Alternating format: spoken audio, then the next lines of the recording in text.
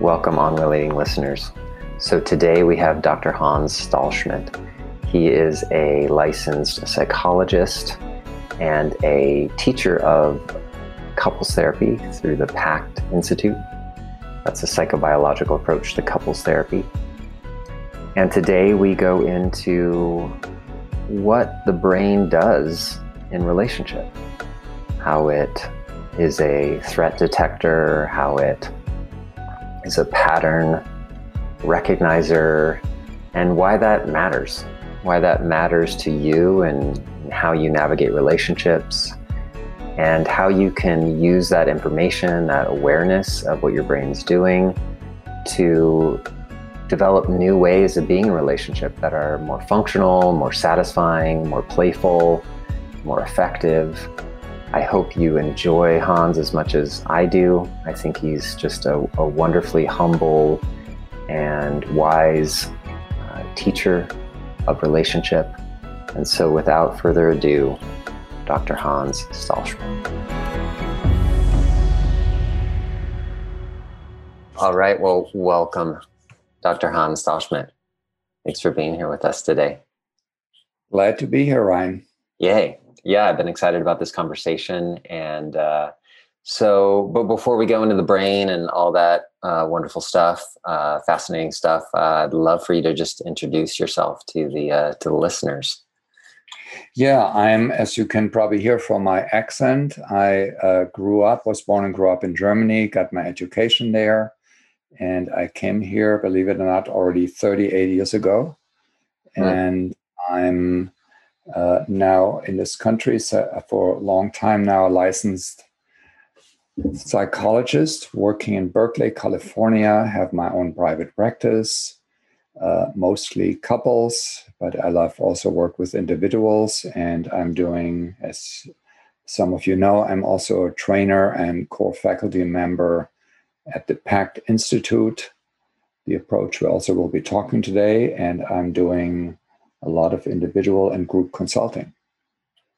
And great. I still love my work. Yeah. Well, tell us a little bit about why couples therapy. What drew you to that? Why are you so focused on that? I find couples work for me just the exactly right fit of comfort and challenge. Mm-hmm. I did individual work, obviously a lot. I did some group work, group therapy. And couples therapy has enough complexity and also simplicity that I feel I'm going to be challenged, and I'm also being able to kind of master it. And relationships, especially long-term relationships, are just fascinating because I would see them as one of the most important and difficult challenges that we can have in this life, besides maybe having 3 or 4 teenagers. But overall, it's just such an adventure how to make it work.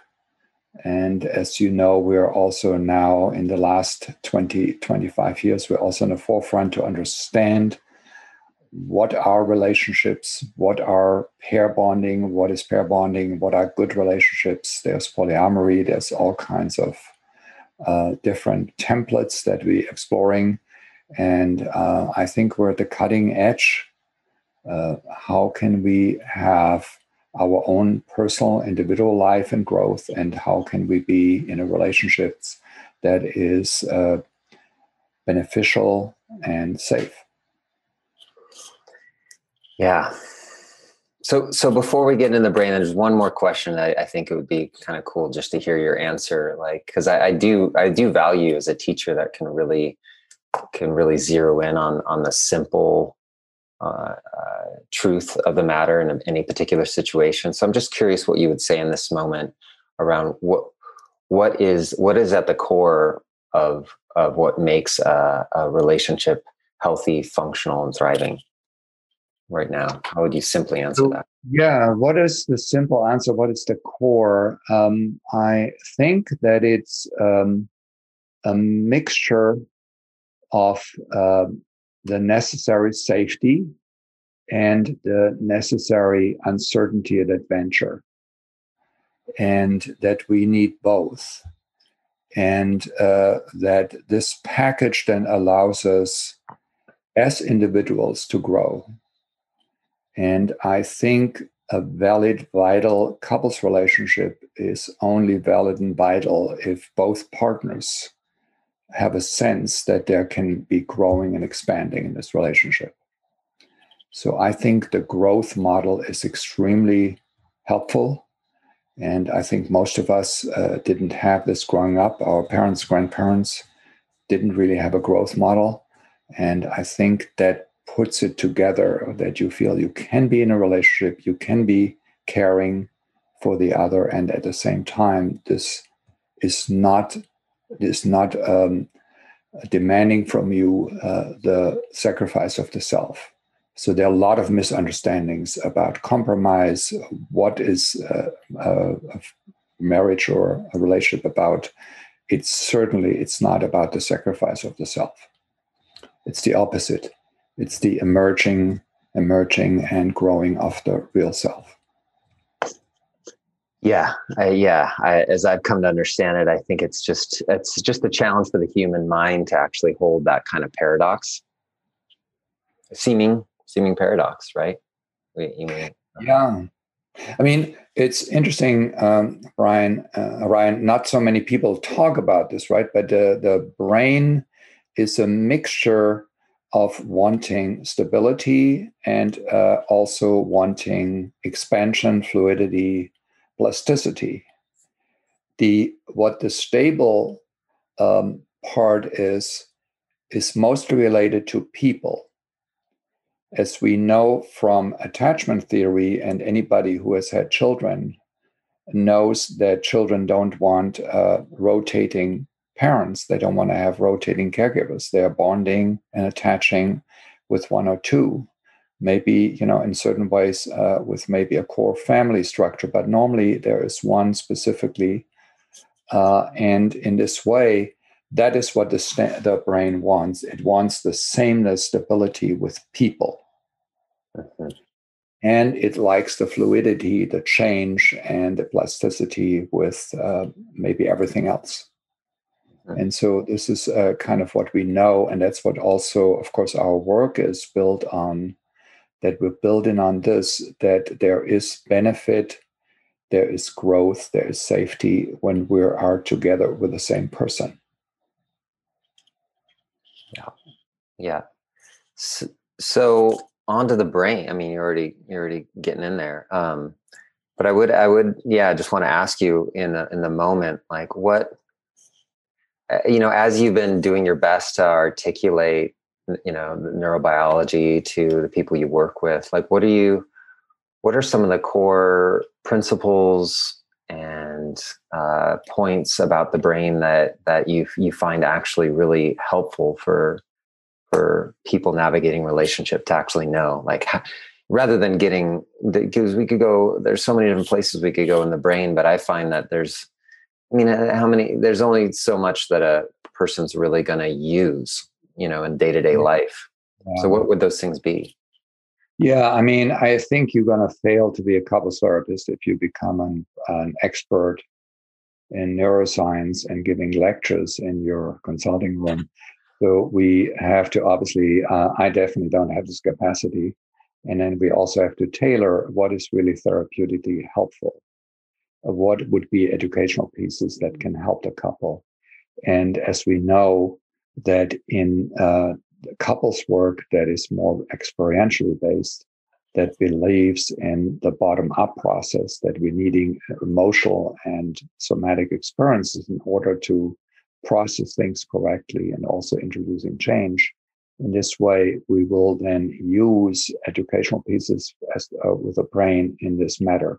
One of the advantages is when we bring this in, it's obviously true, it's science-based, and it's non-pathologizing. It's also a great unifier.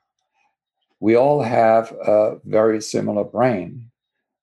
We know that there are obviously differences, and they come mostly from the newer, more neural cortices from the prefrontal cortex. That's the major delay while we are born so prematurely, so that can develop later in life, from one day to whatever, 20 to 25 years. But otherwise, we are very, very similar. And so it's also a great unifier. You couple here, the two partners here, they have the same brain as I do. You have the same brain as I have. And so it's depathologizing. We're all struggling. We can say, for example, things that the brain is there, to scan for danger. We can say that the brain is biased towards negativity. And so these are simple statements that are actually applicable to the couple. That many couples, when they are stressed, when there's conflict, when there's misunderstanding, they're going more in the states of scanning for threat, scanning for negativity. And then, of course, when the brain is not functioning in its complex ways and is more on this primitive scanning for danger, more as we know, the survival brain, the brain will then find these patterns that are then confirming that the other is whatever, a son of a bitch, or is not understanding me, or is my enemy.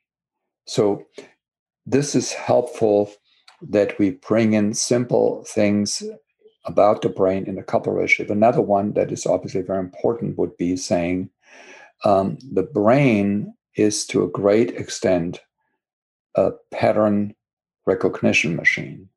It looks for patterns. And that starts not actually only with the first day, it starts already in the womb, that there are certain specifications, certain glucocorticoids interacting with hormones and with brain cell development. Just think about when, I think around 48 weeks or so, when there's more brain development, the neural tube develops, there are approximately something like 15 to 20 million neurons growing per hour. Right, it's this astounding process that then accumulate. That we're having 80 to 100 billion of neurons in our brain. So this unfolding is exciting, and it's obviously necessary. But from early on, the brain is trying to detect patterns in the world to make sense of it.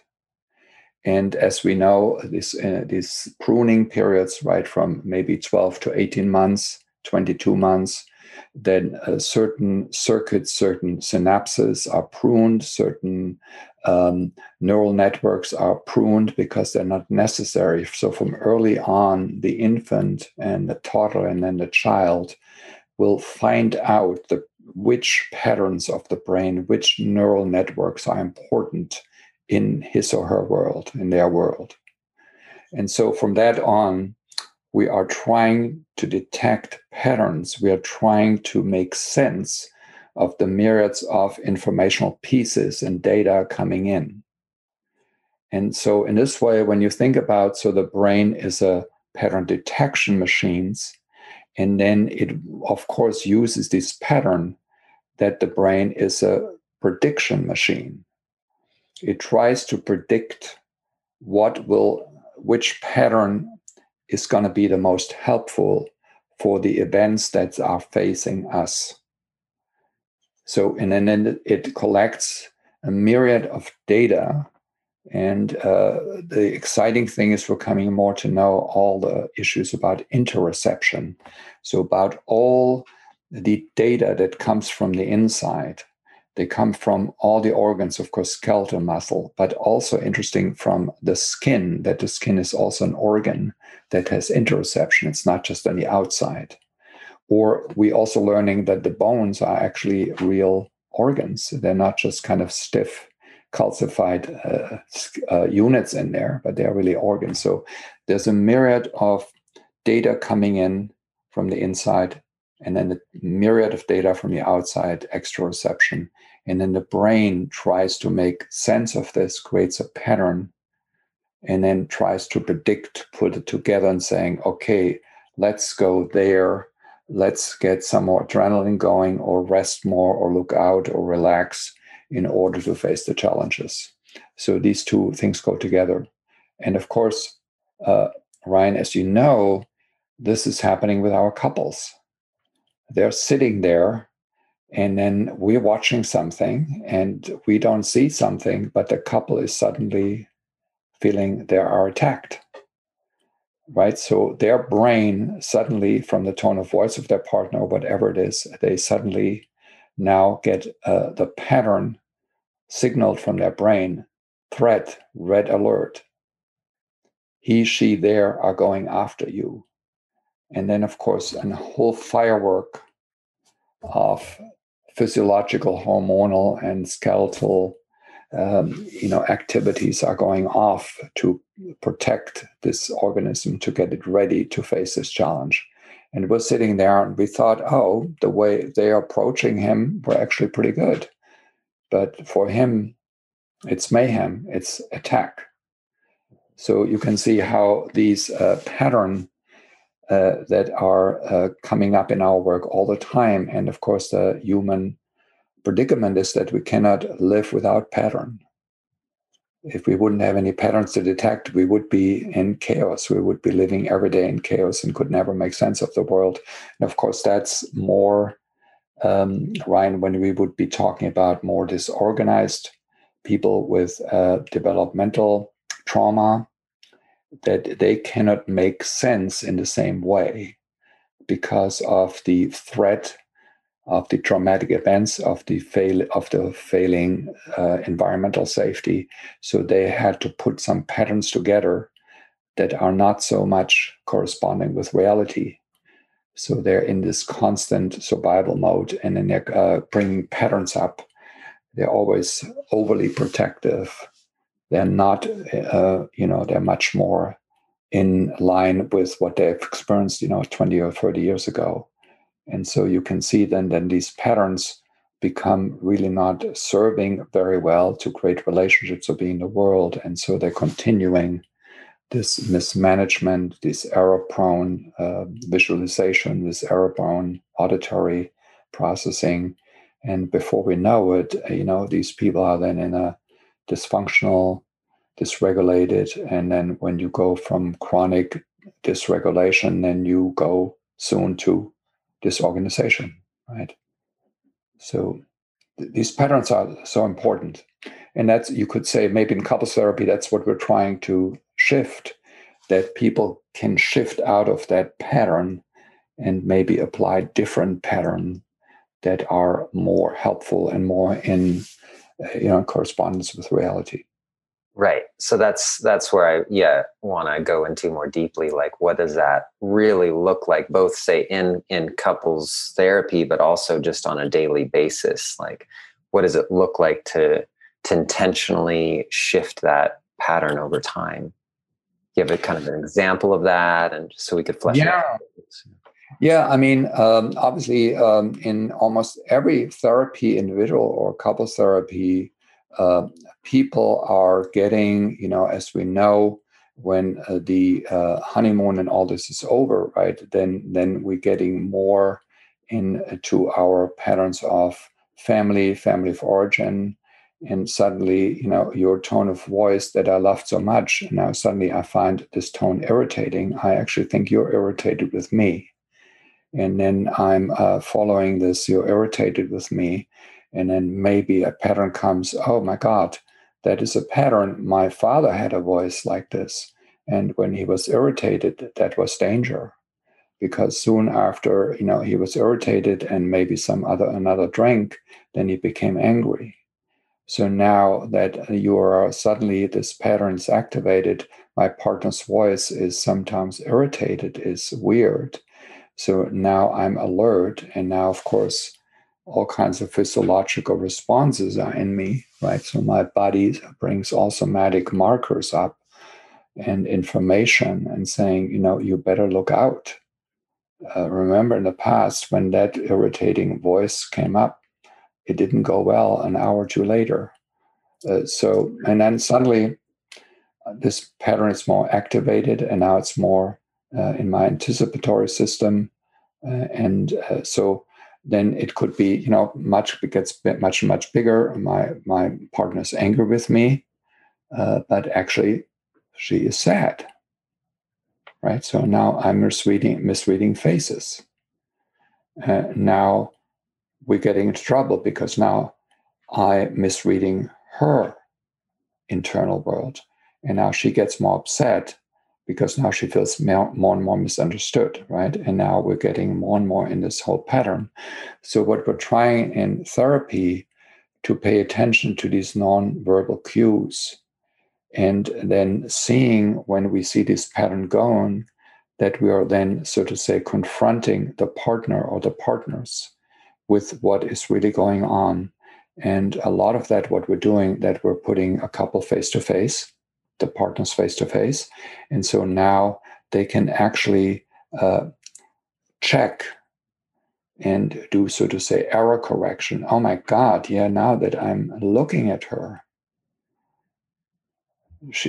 when the therapist asked me, is she angry right now? Right now, you mean?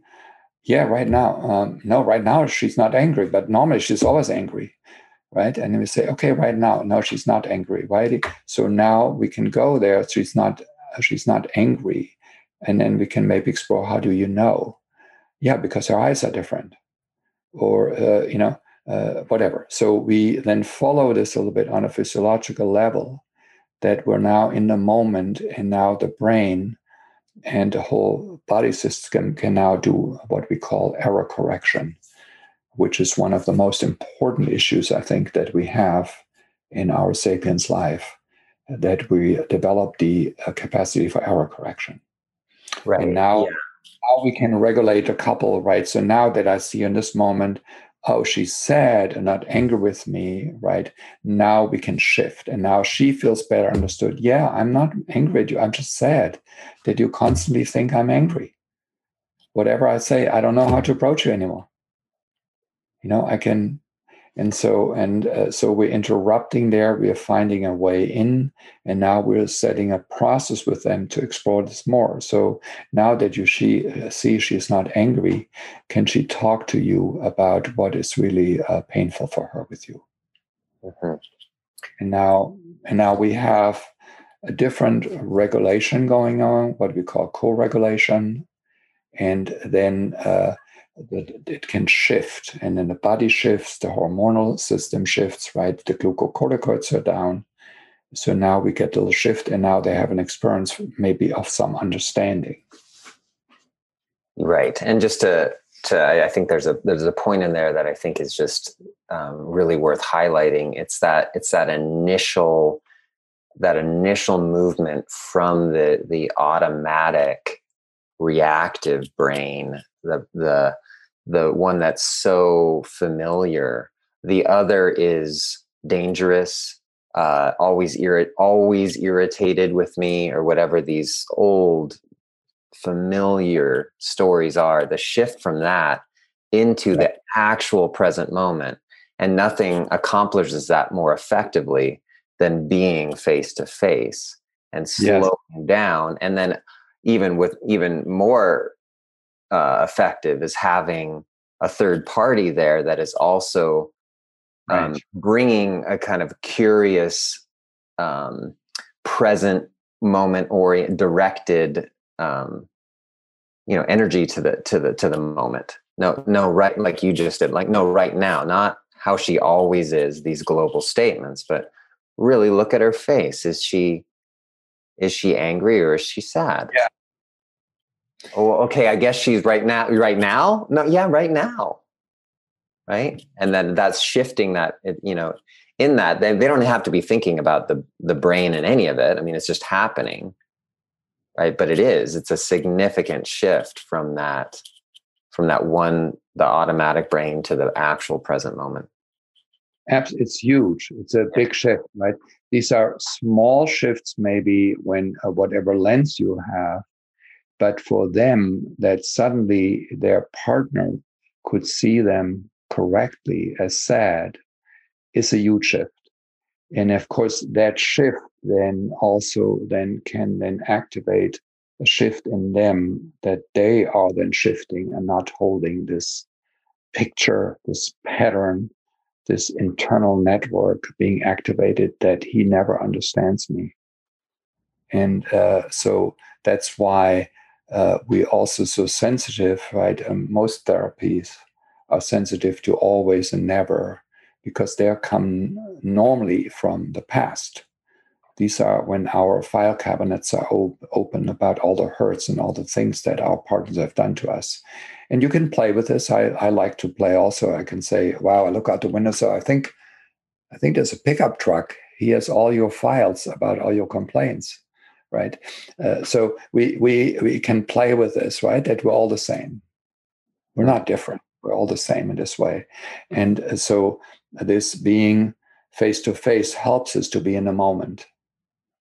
And being in a moment, it has a long history, right, from Gestalt and so forth. There's a long history that being face-to-face in the moment is really our only way out in life, because nobody has the time. I was hurt for 39 years, right? I don't have another 39 years to go through everything, because in the next 39 years, more stuff accumulate.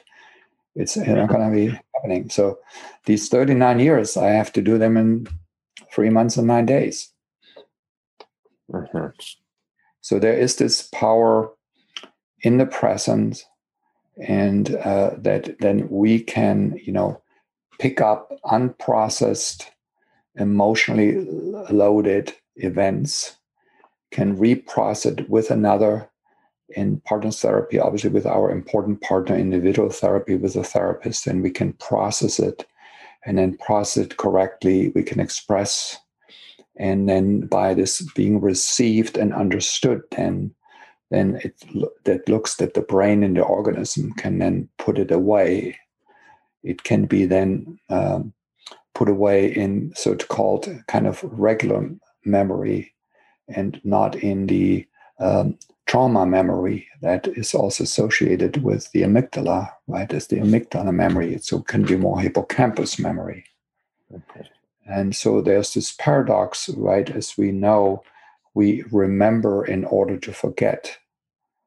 So we are processing this so it can be put away, so it doesn't have that incredible power over us. That these events that are not processed, right, they're traumatic events, they have a tremendous power over us. They always reach from the past into the present and into the future. Right. So in that way, right, being in primary relationship in this way, longer term, like past the honeymoon stage, just say, offers this opportunity for that trauma healing or that attachment wounding. Because it becomes so activated and so present literally in the brain. It's right there. So it can in being in the relationship in this way, and that you just described, face to face, offers this opportunity to have a corrective experience where the other isn't so threatening, where you can say turn towards them and work it out. You don't have to run away, or you don't have to yell at them and make a big drama out of it. There are other options, and therefore I think these terms, right, they are very important. Repair, or error correction. So as from how the brain is built, over quite some millions of years, and especially in the sapiens brain around whatever the last 70, 80,000 years, it is full of errors, right? It cannot conceive the world directly. So through the sensory apparatus and through the thalamus and the different cortices that are working together, that we're constructing a reality. We're constructing these patterns, these neural networks that are then approximating what we think is reality. So in this is that we are error-bound beings, and human history is full of horrible errors. And a lot of philosophers and meditators and Buddha, they've talked about how error-prone our brain is. And so that's why I think it is so important about error correction. The function of error correction, of course, that has a lot to do that of what we have as capacity, from our upbringing. Do we have the resources to make mistakes? Many kids, it was very dangerous to make mistakes. So learning kind of was impaired. And so now when we make mistakes, that we can actually say, oops, I'm so sorry, Ryan. I didn't get this right about you. I didn't notice about you. I'm so sorry. So this capacity that we can see, recognize, and then take care of an error is paramount. And, as we know, the brain is always a whole network. It always works as a whole, right? The idea that there are only smaller parts of the brain, activated and the rest not, is kind of a simplification. Normally, it's always the whole, and that has, of course, specialty areas that overlap and work together. So with the error correction, mostly involved are, the prefrontal cortex, more our executive functioning, the VMPFC, the ventral medial, which is one of the regulators for emotional processing.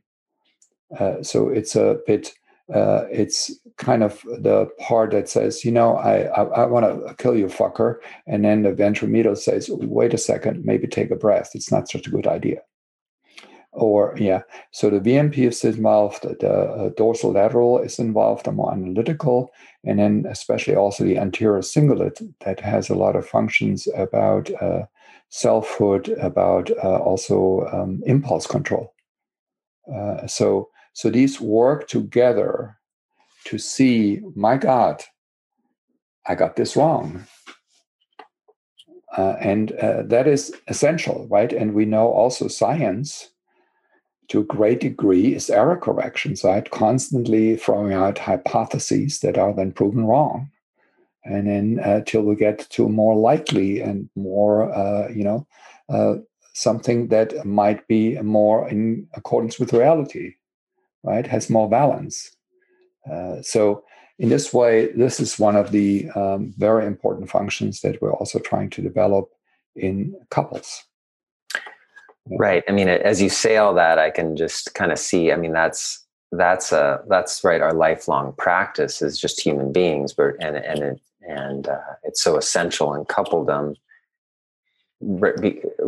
because what I hear you saying is that it's always happening. It's just, there's a humility that's necessary. And, that's now very much verified in neuroscience, that we are constantly, our brain's just generating hypotheses and stories about what's happening out there.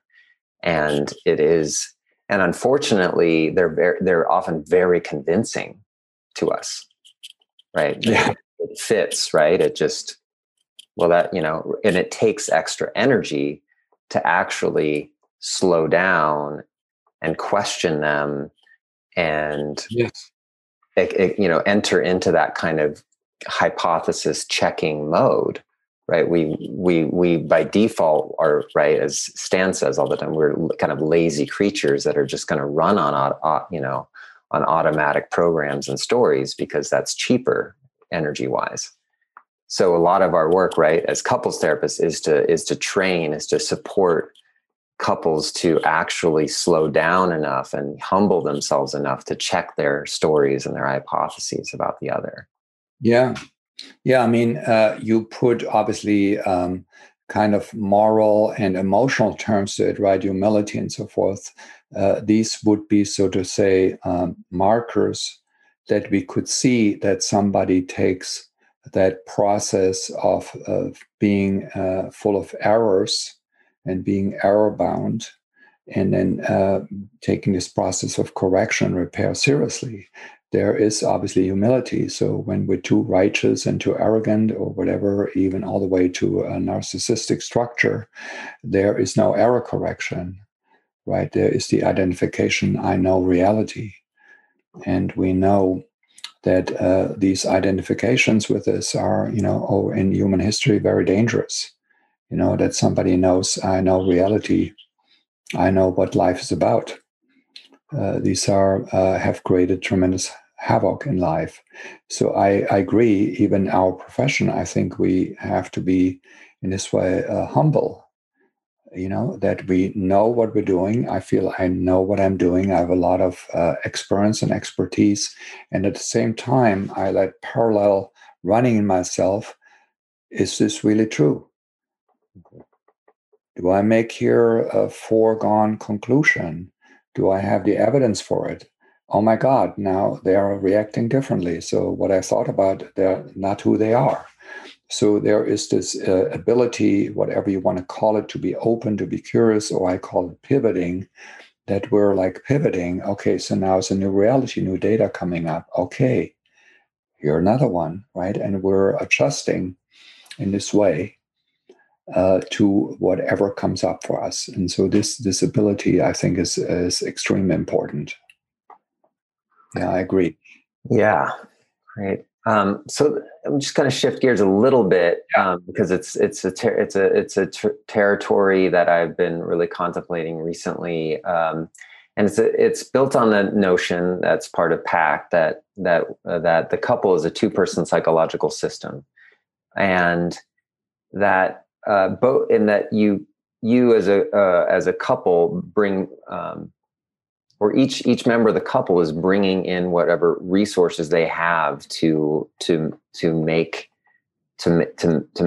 help the couple thrive, to help the relationship thrive and move forward. And sometimes it works out that one of the members of the couple has greater, maybe for a time period even, has greater resources in the realm of regulation. Right. That they can, like, maybe a great example may be when a mother is sleep deprived from having a newborn and is giving so much of her resources to regulating and learning how to be a mother with this small child. And in that scenario, ideally the other parent is bringing in their regulatory, their bandwidth in a way to that situation. And I'm just wanting to kind of check in with you about how you coach that, because the reason I bring that up is something that you just said, which was that we have this couple that are humbly trying to learn what's going on in each other's minds and hearts, and sometimes that's not always even. And I just want you to share your thoughts on that, like how you can either verify that or maybe offer some clarification.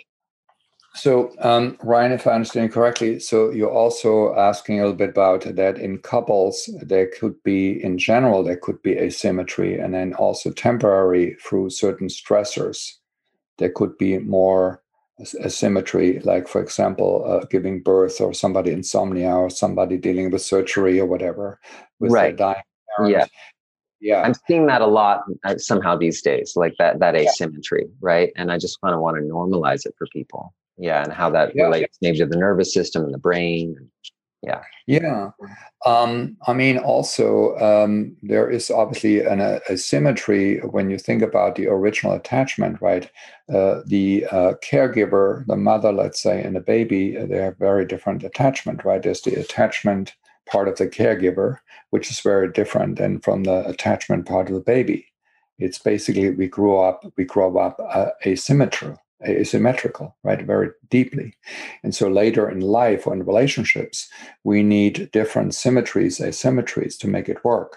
If you would be in a relationship where you're always more the daddy, right? You're always the caregiver, that would be coming probably problematic over time. It could work. Some people have this relationship, and for whatever reasons, it seems to be working, right? There's daddy and little girl. But it probably will hinder more development, right? The little girl probably wants to grow up to be a woman. And maybe the big honcho guy, the caregiver, wants to maybe relax and be vulnerable, right? So we have it. We have asymmetries, and they're all over. I don't think that we need a symmetry to have a successful relationship. I think also, but in a general sense, as you know, there has to be a certain balance of fairness, whatever, for both couples, that they're feeling, okay, I'm really good at this. I'm doing all the finances, right? My partner's not good, but then they are doing, they're doing something else. They're very good, maybe with the kids, so they're very good about taking care of my parents better than I am. So we're looking for some balance. Mm-hmm. And temporary asymmetry is obviously okay. Like we said, in a good couple relationship, only one person, is getting disorganized or dysfunctional, and the other person can then regulate. But when we have the real stresses, the most important and most difficult couples we have, when they both go off. Mm-hmm. You mean, you think, so yeah, you're having a baby, but I wake up every time, 5 times a night, right? I don't have tits, but I wake up every time. What do you think? And I go to work while you being home. I have to go to work in the office, right? And so they both go off. They both are looking for resources in themselves they don't have anymore. Then they're looking for their partner. Their partner doesn't have it, and go ugly. Right? Because give me around. And what do you do in these situations? So one is, of course, to acknowledge it. That this is extremely stressful. You're in a pandemic. You're locked down. You work from home. You have 3 kids. They don't have school, right? So we have to acknowledge it and then see if we can, through these regulatory moves with each other, that they can get access to each other and, of course, to themselves. So we can maybe set them up together. And then maybe through this regulation back and forth, we get a little bit something going. That in this moment, maybe she can go to him and he says something empathic and saying, sweetie, you're doing amazing work with our baby, right? Or something. And that might be enough that she thinks, has a little smile and says, maybe he's not such an ass. Mm-hmm. Right, and then so we get something slowly going that's obviously real. We're not entertaining any lies or fake processes, right? But something that's real, and then something comes a little bit more in line. Maybe then stress hormones go down. There's a bit of an ease, and then they have a little bit of resource to each other, so to say. Then the gas station is open, that they can do a little refueling. And then we open up maybe that channel that they can be there for each other, maybe in minimal ways, just lying maybe exhausted on the couch and hugging each other instead of being in different chairs and staring at their iPhones. Right? Right. And so this is obviously not easy. Everybody who has kids would know that. So, but there are ways that we can, so to say, help them to get more out of the victim's corner, so that there is a little bit of an empowerment, a little bit of a self-activation, that they get something going again. And, because that will help people through difficult times. It's not going to be probably enough for 20 years, but it's definitely enough till childcare comes in or the grandmother visits, right? So these are this is great. I mean, just to help because you're great with metaphors, and I've got one coming to me, and I thought we could maybe play with it and build with it a little bit, because you said the victim's corner, right? And I just kind of imagine at times, right, in relationship, I mean, it's not great that I'm whatever it is, I'm going into this boxing metaphor, right? So you're in the victim's corner, and there's like this sort of sense of like, I can't go back in there. It's just a mess every time I go into the ring, I just get pummeled and it feels like shit. So I'm just going to go in my corner with my iPhone and just block it out, right? For instance, right? Right. And what I'm kind of seeing, right, is that often, right, particularly in moments where, or maybe phases in a relationship where both parties are really stressed, that there is this very real, I mean, I've experienced it many times, a very real request to really dig deep, to embrace whatever it is, your inner Rocky, like to just be like, I've got to get back in the ring here and see if I can't dig deep and offer something, like, even though maybe I don't really feel like it fully, but digging deep to find something that, like you said, is authentic. It's not just some bullshit superficial move, right? But something to say, God, I just so appreciate how much you're giving to our daughter. Yeah. Just one move like that can change if it's really coming from a true place, right? Yeah. And not waiting in the victim's corner for the other to feed the system, to bring it back to some level of mutual care and support. Yeah, I mean, it's this being in the corner, right? It's basically that the brain, that maybe there are all these, networks now going. They're all about, I'm powerless, I cannot do. Why the fuck is she not doing something, right? So there's all going here. And it puts me in a state, I don't want to move anymore. I feel, why always me? Right? I have all kinds of philosophies and stuff going on inside of me that justifies that I'm pissed and should stay there forever. Right? So all of this accumulates and it all comes together that I don't have any flexibility, right? My brain is frozen. My brain is just repeating over and over again. And now somebody, there's a little butterfly landing on my shoulder, right? And she says something, thank you. Thank you so much for, giving me that extra time when you took the baby at night, right? And suddenly that all that construction in me and all these justification and my brain going all in one direction, suddenly that gives a little shift, right? Mm-hmm. And now I might even turn around and look from my corner and now I see her and I think, wow, I haven't really seen her eyes. I loved her eyes all the time, right?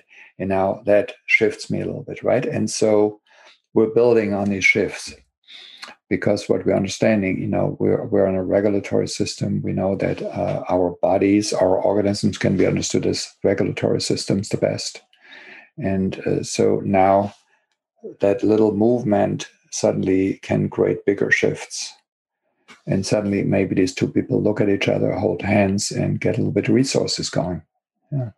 So it's this victimization that everyone knows very well, right? That we just feel like we're checkmate.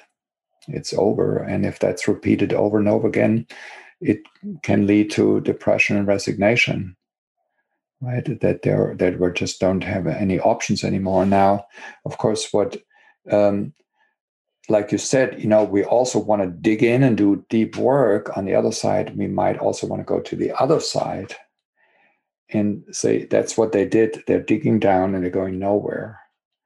So why don't we give that a pause? Why don't we play, right? And maybe it could be as simple, ask whatever, ask Leslie, Leslie, just in your fantasy, what would you love him to do, right? Or something. Oh, I want him to get up the chair and dance around the room and saying, I'm so happy that I married you, right? Whatever it is. Mm-hmm. And then we get something going through fantasy, whatever imagination, something, write a dream. And then we can ask, we ask Charlie and say, Charlie, what's your dream? I want that she comes over and gives me a long, long kiss, right? Whatever it is. Or, you hope it's not going to be negative that he says, I wish she would jump out the window, right? So that could be a possibility, right? And then we get something going, right? So what I'm talking about, and this, that I love to talk about it and also implement it, it's about play, right? This is homo ludens, This is humans, the human sapiens, as playful. And play is such an important issue, right? Winnicott had brought it up. Quite some psychologists have talked about this, that play is essential to learning, to understanding the world, right? We're spending decades, as human beings at playing, exploring the world with playing and playing and playing and playing. And so if we get this going with a couple, I think we're going in a pretty good direction, because play allows coming out of a corner, more resources. It's not as dire, right? I can explore. And so that is sometimes that we want to go away from the brain that has grounded to a halt, is ticking, all work, is steaming, is smoking. You want to say, forget all of this. Don't work on a relationship, right? Just go on a walk and, you point out to each other flowers you like or your favorite tree, right? And so then we get a different capacity back. Right. I love that. I mean, that's in a way, in other terms, that's a bottom up approach too, right? Wherein you're going for a walk, you're shelving that tendency. I think that's particularly acute in certain cultures. I mean, in modern culture, I mean, to hyper intellectualize a relationship and think you need to figure it out and come to a conclusion mentally, right? And you're right, it just ends up creating this brain that's just steaming, is exhausted, wants to just give up. And it's really often not part of a couple's repertoire to just say enough's enough with that. I know, we got feelings that don't feel good, what about just going for that walk? What about bringing the frisbee out for 10 minutes? Yeah. I mean, we may think of that as something like, oh, we're avoiding the real work, but bullshit, actually, because you're recalibrating your whole nervous system when you're throwing that frisbee, right? And then your brain's your whole being's in a different state. And then you may look at this predicament that was previously intractable and actually have a whole bunch of different ideas about it. And maybe it doesn't even fucking matter at that point. Yeah. I mean, that's how. Absolutely. Right. And I mean, look at the 32 versus 40-hour work week, right? It looks like that the 32-hour work week is more productive, right? So in this way, I remember a couple, you can see, let's see, there's one person, it's a hetero couple, and they're both working, they have children, and he works very, very hard, long hours and so forth. And then they see me, later afternoon, evening, and then he's already, he's maybe in a relatively good mood, but then when there's some work and she has some issues, and he sinks, right? He gets tired and all this. Mm-hmm. And so I said, when this happened, I said, one day, let's do this differently. Let's do absolutely no work. Next hour and a half or 2 hours, we do no work. We just play, we have a good time, we hang out together. Mm-hmm. And let's hang out together and see what happens. And then I took it seriously. Whenever they wanted to go to work, I said, no, let's play, let's hang out. And so that shifted the mood and then opened up that the association, okay, so now we have a session with Hans. Oh, shit. I worked for 11 hours and now I have to work again. Now I have to talk all about, what I didn't do, and I have to talk about my feelings. Oh, shit, I'd rather work, right? So take this away and play with it.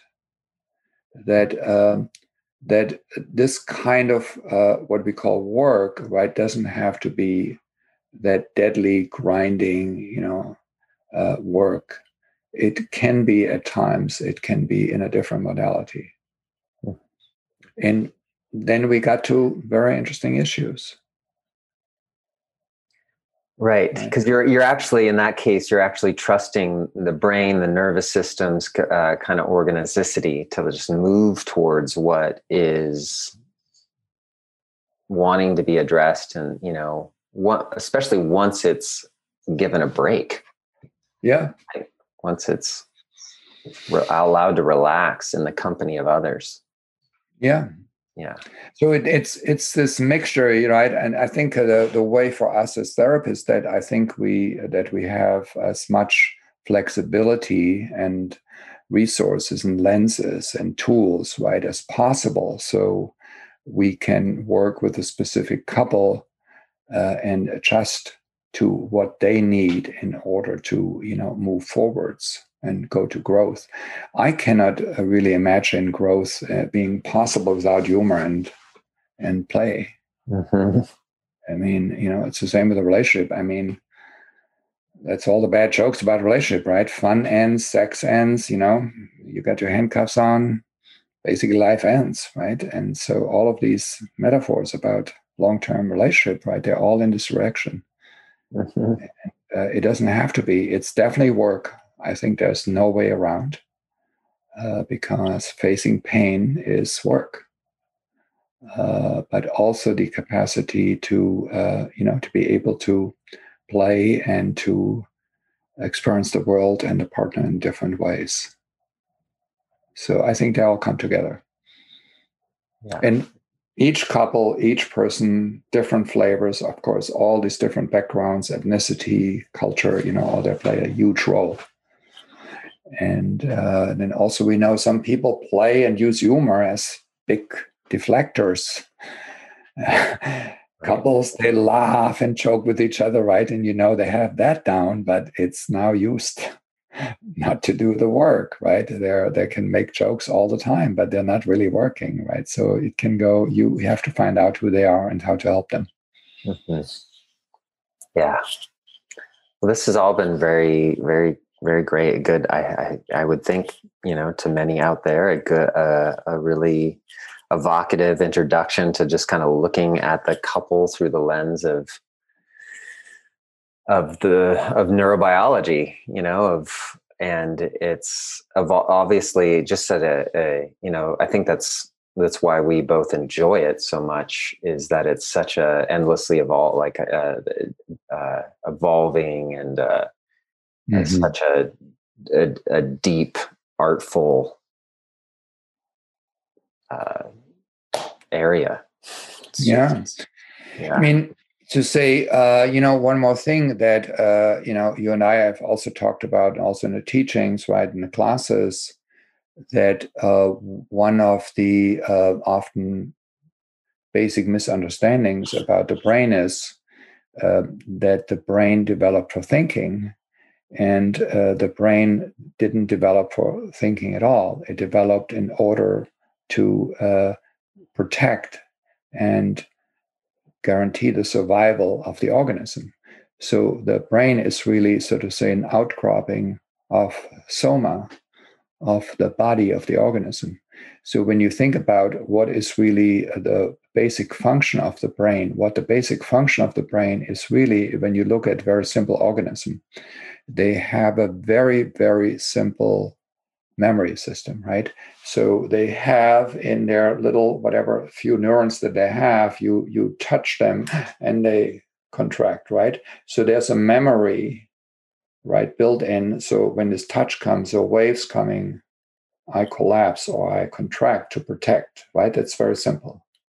And of course, the memory system is there to prevent shock or death. So I remember there's a fish coming or whatever and eating me here as a plant or something, right? So I have a memory now that protects. So this is the basic, I think the basic origins of memory is to guarantee the survival, right? To prevent shock. I can learn, I have a memory, now it's in the DNA, it's in the basic structure, right? It's in there. I don't have to learn it, it's in there. That's the origin, I think, of the brain. So it has memory to order to guarantee more or maybe make optimized survival. And then, of course, all the other stuff is amazing, hardware and software all around to make this such a fancy tool. But this is the basic function of the brain, to serve the organism. And I think the best picture is, seeing in your room, seeing two elephants, right, with a little rider on top and a little head, and then knowing these are the major forces, right? The emotions, the soma, the physiology. This is the elephant, and then the head, really, and the rider are the brain and the prefrontal cortex. And so we have to really deal with the elephant. If we just address the rider up on top and giving intellectual things and analytical interpretations, it's not going to affect the elephant, or very little, right? So we have to address the somatic, the emotional, and then we can get the whole together, right? Because it's, of course, it's a whole. They're working together. Brain and body and emotions, everything works together as a whole. But to understand this, right, that this is really much more who we are, right? We're not an intellectual with a big brain. And I think that's so important for people to really get. I mean, I think this is a great piece to conclude on, because I just see so much self-judgment around this, the notion that because I know it intellectually, I should be able to change it. And not recognizing, right, that we are more fundamentally these memory systems that are from this lifetime, but just from all of our biology that orients around threat, and that is the strongest operating, organizing system. Yeah, not our intellect that can say, just use these words and say, love them, or they don't mean you any harm, as if that would change the somatic experience, and so just for people to really slow that down, that tendency to think that because they can think it through, or they know it intellectually, that they could change themselves or change their relationship. And it requires a real different orientation that includes play and like kind of really questioning the story that you maybe naming the story your nervous system or your brain is kind of involuntarily forming, and checking to see if it's true in the moment. Yeah. That's really different than this kind of hyper intellectual fixing of you and them and the relationship, which is just frustrating for people. Yeah. I agree. You look, just a simple look at human history will cure you of this idea that we're intellectual and are, determined by our prefrontal cortex. It's a mess. You look at human history, and of course it goes both ways, right? We have this amazing apparatus, this amazing network that can create thoughts and ideas and everything, and even what we're talking about, couples therapy and stuff. So of course that goes also influences, our body. So it's both this bottom-up processes and top-down. But I think the basic, when you look at evolution, it's bottom-up. Right. It wasn't like there wasn't like an organism born with little legs and a huge brain, and then we reversed evolution and went in the water. No, it's clearly we evolved bottom up, and the brain, especially our sapiens brain, is the newest model coming in. So we should always remember this and then work according to this. Right. It's bottom up and top down, right? And we work both ways. But the main trajectory, the main influencing is bottom up. Right. Yeah. And just to offer folks out there just a real simple takeaway around this, so that it doesn't seem too abstract, like with bottom up, that's like what we're referring to there is simply like doing something like close proximity, eye to eye, face to face interaction. I mean, if there's one thing, right, that if someone's never really heard about, PACT and the psychobiological, realities of relationship and all that, if they were to take away one thing, I mean, I would invite them to take away that bringing more and more of that into your relationship is a way to do this bottom up, this repatterning that we've been talking about in our conversation today, right? I mean, is there anything else you'd add to that, or? Yeah, I would agree that this, everything is really is in our bodies, right? Even we have this ability, we're crazy beings. We can postpone gratifications for a long time. We can postpone gratifications, some people, into another life, right? We're sacrificing a lot, and then we hope, when we're dead, it all's going to happen. We're strange, but it's everything. I think especially in a pair bonding relationship, everything is in the body. It's incorporated in corpus, right, in the body, and whatever process they are, they have to pay tribute to this. That it's in the body, right? So it's ultimately also looking in the eyes, touch, simple things. Okay, while you looking at them, can you just pay attention a little bit to your feet? Can you feel them on the ground, right? And then maybe this person going kind of up and out and trying to figure out the partner, and in this process losing their bodily and emotional connection. So that might be just a little marker to give them back, right, in the body, because that's what we ultimately have, right? We are, when we're really home, we're in our body. Now, we cannot be home and not be in our bodies. So this is ultimately where we are. It's an amazing tool. It's horrible, especially with aging, right?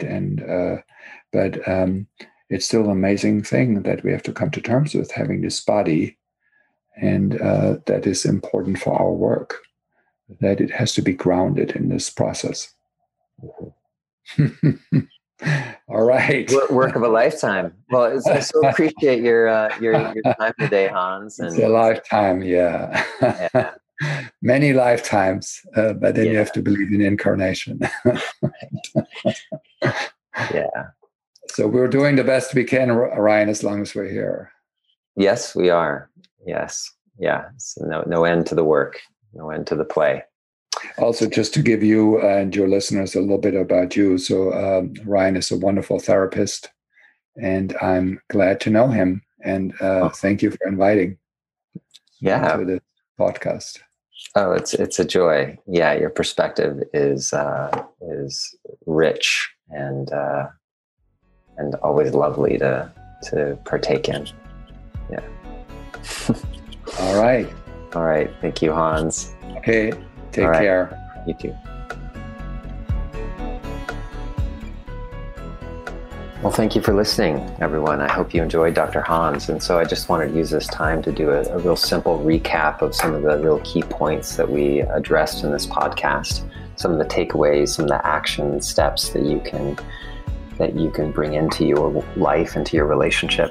The major one is to really bring some intentional humility to your relationships, right? To really question the stories that you have going on, the beliefs that you have operating, and see them as just your brain constructing, as it just does naturally, hypotheses about who the other is, what their intentions and motivations are, and hold them with humility, hold them with some curiosity. Check them out with your partner. If you just did that, if you just had that be an operating, committed practice, it would do wonders in your relationship. So much of the trouble we get into is believing our stories, believing our hypotheses, our brain's hypotheses of who the other is and what they're doing.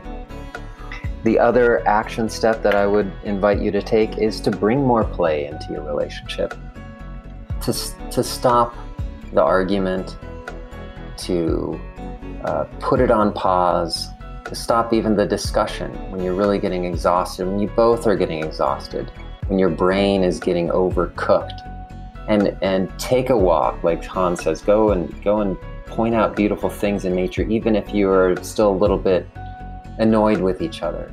Change your state. You have that ability. It might not feel might feel somewhat counterintuitive, but it can do wonders for interrupting a pattern that is not serving you both. So if you just did those two things, bringing more humility and bringing more play into your relationship, I think it could make a turn for the better.